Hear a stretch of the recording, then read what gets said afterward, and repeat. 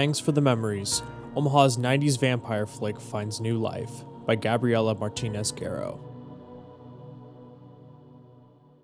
Omaha is a vampire city. From its early history of violence and corruption to underground tunnels in East Omaha, the dark and mysterious side of the city offers a lush vein for vampire lore. Omaha has ghosts, said Sean Rourke, creator of the vampire film Black Ambient.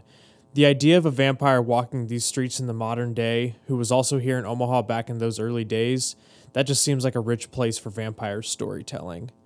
Black Ambient, shot by Rourke in 1995, is a mockumentary-style film about an Omaha crew hunting the blood-sucking predators starring familiar faces from the city's theater scene at the time. The film sat shelved until this year when Rourke revisited and premiered it on The Vampire's Castle, his YouTube channel. The film was shot during summer and is nostalgic through and through. Thin eyebrows, dark lipstick, and middle hair parts take up shots filmed at people's houses, the old market, and bygone Omaha locations such as the Astro Theater. Vampires had a hold on pop culture in the 90s, with Interview with a Vampire in 1994, Blade from 1998, and both the film and TV versions of Buffy the Vampire Slayer.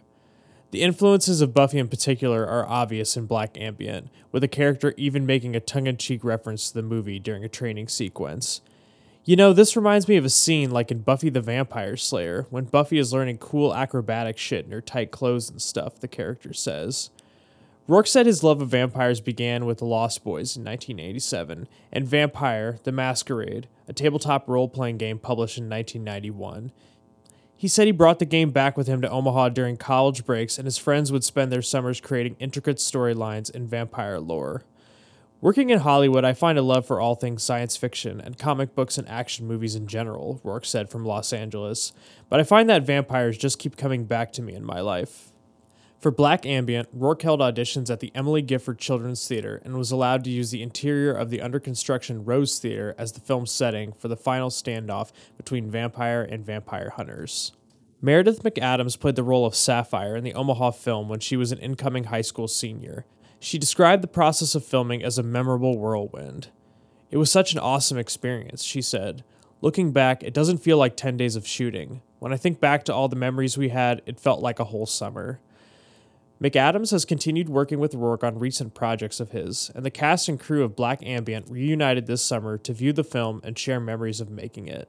Bringing it back and watching it again, I thought, this is everything great about Omaha as a creative place, Rourke said. There's so much richness and texture in Omaha, and so much talent. There are probably not any other vampire movies shot in Omaha, and that's a shame. Love of oddities and the occult is a family affair for Rourke. His parents, Ann and Denny, performed as musicians in Omaha and traveled the Midwest with their children as a family magic act. Their performing lifestyle inspired Rourke to study film at the College of Santa Fe, leading to a career in Hollywood.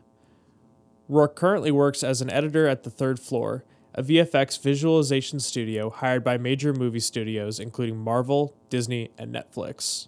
As Rourke's Hollywood career took off, he said he came to appreciate his hometown and hopes his vampire projects on YouTube will inspire others. "I hope somebody sees Black Ambient and thinks, hey, I could do that in Omaha," Rourke said, "and then I hope somebody does."